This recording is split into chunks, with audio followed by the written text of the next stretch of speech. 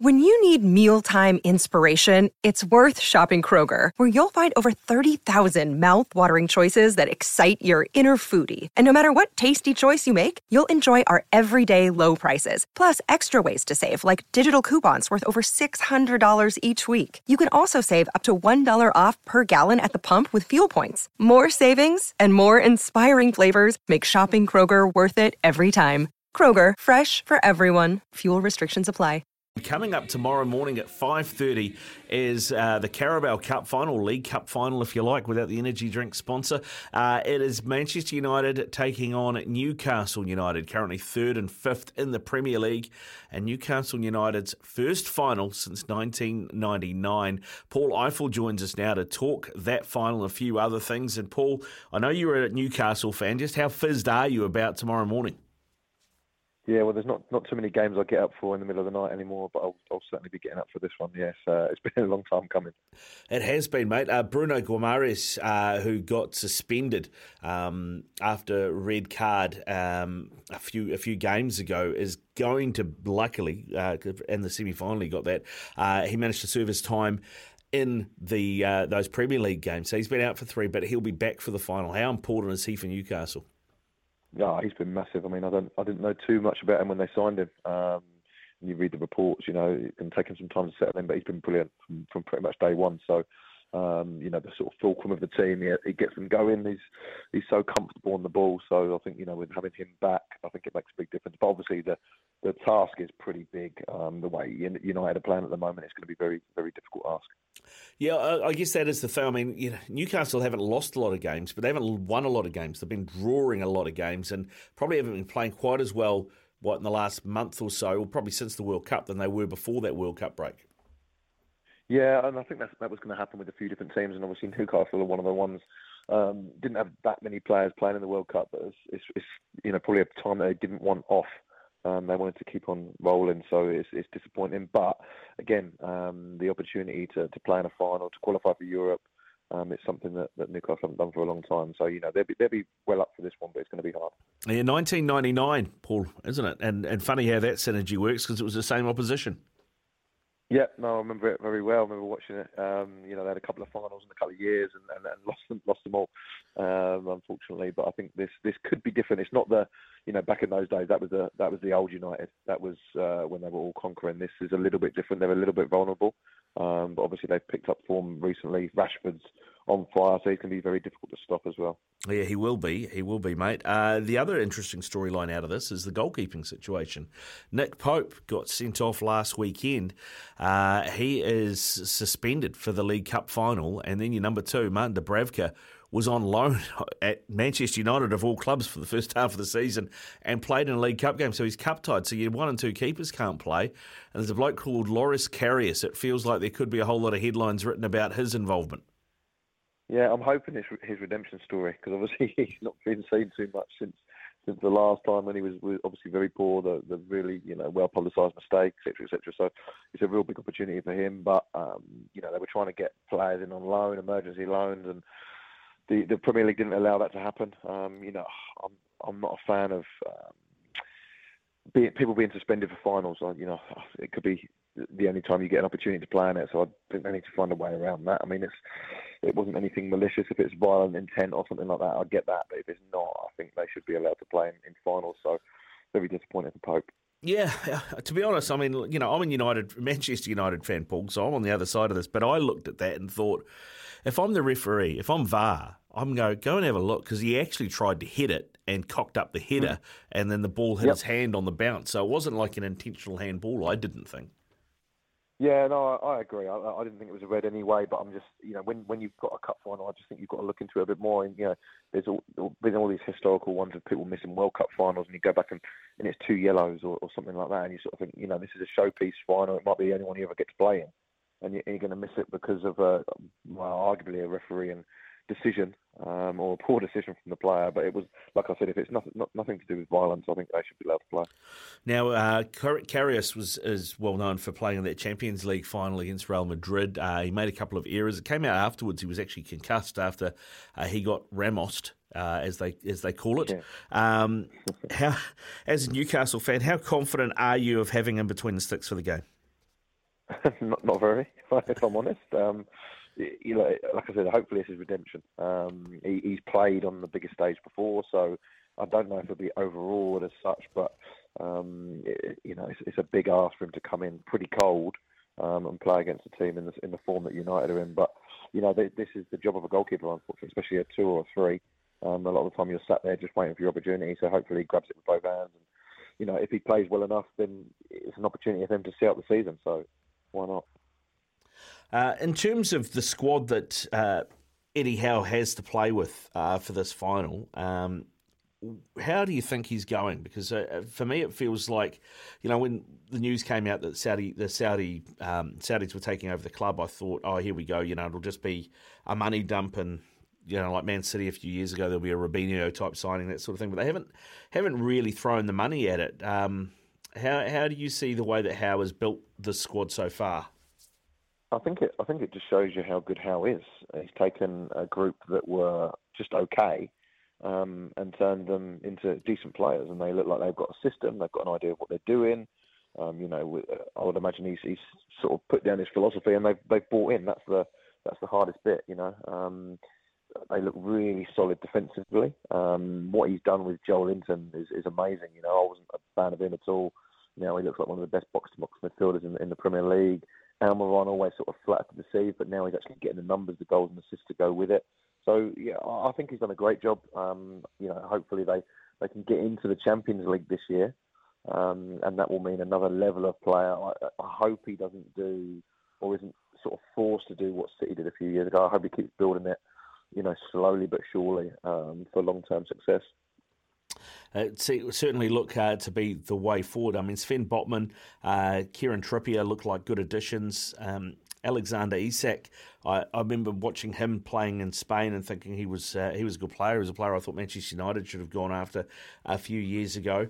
What's your take on them letting Chris Wood go in the January window on loan, given the injury history of Wilson and Isak?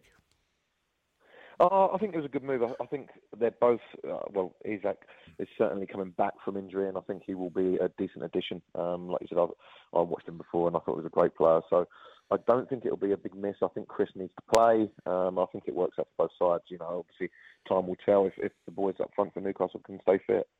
Now, Manchester United, you mentioned Marcus Rashford. They will be missing one player, though, Christian Eriksen, and I think he's been key to the way that Erik ten Hag has turned Manchester United around. How much of a miss do you see him being, not just in this cup final, but throughout the season? Yeah, big miss. I mean, he's been great. I remember when they signed him, I thought it was a pretty big risk, given obviously his medical history. But he's bounced back and he's been class. I mean, he still maintains so much ability. He's so composed on the ball. The through balls that he plays, bringing other people into play, barely gives the ball away, and he's happy to put it at risk. So, a fantastic player. Will be a big miss for them. But again, I mean, they've got such depth in their squad. He probably wouldn't be as big a miss as somebody for Newcastle. But certainly for the final, I think they're still okay. Longer term, if they're trying to make that top 4, it will be a little bit more difficult without him. So is it as easy or as simple as saying that keep Rashford quiet, you keep Manchester United quiet? Is that the key to Newcastle winning this trophy? I think it's the key, but I don't think it's the only thing. I think, Fernandes is still somebody who can pop up and help. They've got good players throughout. I personally think that Newcastle will have to have their best day, and Man U be a little off for Newcastle to get it done. So I'm hopeful that that's the case. But I don't think Newcastle can't have an off day. They need to be right at it. They need to be right at it. Would have helped the squad morale today to see that mid-table battle between Crystal Palace and Liverpool led 0-0. Yes, absolutely. Because I think everybody's waiting for Liverpool to turn it around and get on that little run and pip somebody for 4th or 3rd even. But they just can't seem to put it together. So certainly Newcastle, we've been looking over our shoulders waiting for that to happen. But long may that dull run of theirs continue. Yeah, indeed. Well, just on the Premier League before we let you go, Paul, Everton under Sean Dyche, first game in charge, gets a 1-0 win over Arsenal, only their second loss of the season. Then cops a loss in the Merseyside derby, picks up another one. Now they've lost at home to Villa. They're winning one, losing one. Do you think under Dyche they'll have enough to stay up? Well, if they carry on with that sequence, he'll be fine. 90% win rate, he'll be fine. He'll get them across the line now. But in all seriousness, it's going to be really difficult. I don't like the squad that he's inherited, really. Knowing Dyche quite well, I think he'll just go with people he feels he can rely on. It might not be his best 11, but it'll be an 11 that will give everything every single week. So they will grind out results at places that they probably shouldn't. So I'm hoping that'll be enough to get him over the line, and then he can sort of regroup next year and get his own players in. Now, Arsenal and Man City both won overnight as well. So that gap stays the same. What have you made of Manchester City this season, especially since the World Cup? It doesn't feel like the Manchester City that we're used to seeing. I mean, I think they've dropped something like 15 points away from home this season, and you know, that game against Forest where they drew 1-1, for example, was just very un-City-like.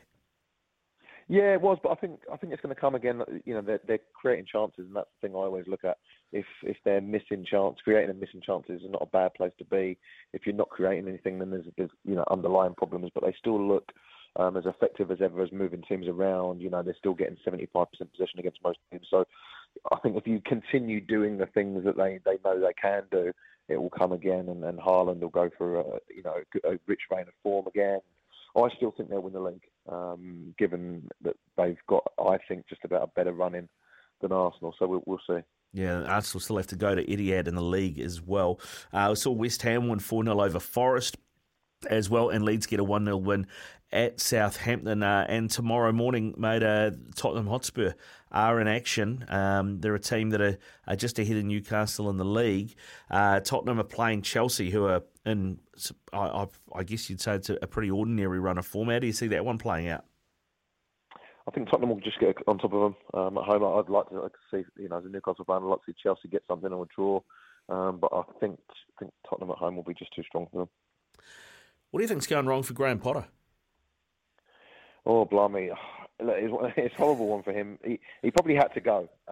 It's almost a life-changing move, probably life-changing money. He had to try and test himself. I don't think he's been helped by the chairman, because I don't think the signings were his.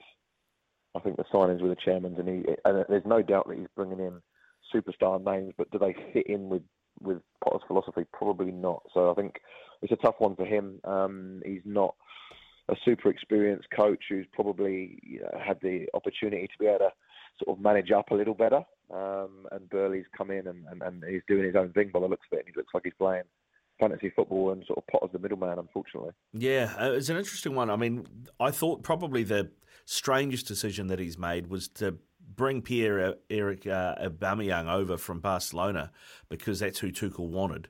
And then he gets half a game off the bench, and then he sacks Tuchel. That made absolutely no sense to me whatsoever, especially with the money that he'd invested in the squad for Tuchel.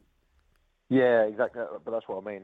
That's what worries me. He just seems to do things on a whim, and it's okay. He's got that much money. He can go and spend 100 million. If it doesn't work out, so what? We'll get the next one in. And I just don't think that is going to work for a club like Chelsea long term, and certainly not for a coach like Potter. It took him a long while to build what he built at Brighton, and I suppose they're going well as well. So that makes things even more difficult for him. Yeah, it does indeed, mate. And just before you go, the Knicks got a point on the road on Friday night at Central Coast. I guess it makes a change for them to come from behind and steal a point they probably didn't deserve, because it's been the other way around a lot of times this season. Yeah, definitely. I think they played some good stuff this year, and they weren't good. And I think Tale said it best. He said, it's not a bad thing to be able to not play so well and grab something. So if they can back that up with a win in the next game, it doesn't make too much difference. It's a tough place to go, though. Central Coast, they're a very good side this year. So I thought it was a decent point on the road that needs to be backed up now. What did you make of Caltech's red card? I didn't think it was. I keep talking about intent today, but he didn't stamp in with any intent. He played the ball, his foot rolled off the ball, and definitely made contact. For me, it's a yellow. It's a yellow, final warning. Don't do anything silly. But I don't feel that VAR is helping the game at the moment at all. If you go back and watch that challenge again, and you still come to a red, do you understand the game very well? I'm not so sure. Yeah. No. All right, Paul. Thanks very much for your time this afternoon, mate. Have a good time tomorrow morning, but not too good a time, if you know what I mean. Thanks, mate. Cheers. Go well. Paul Eiffel there with us, talking football.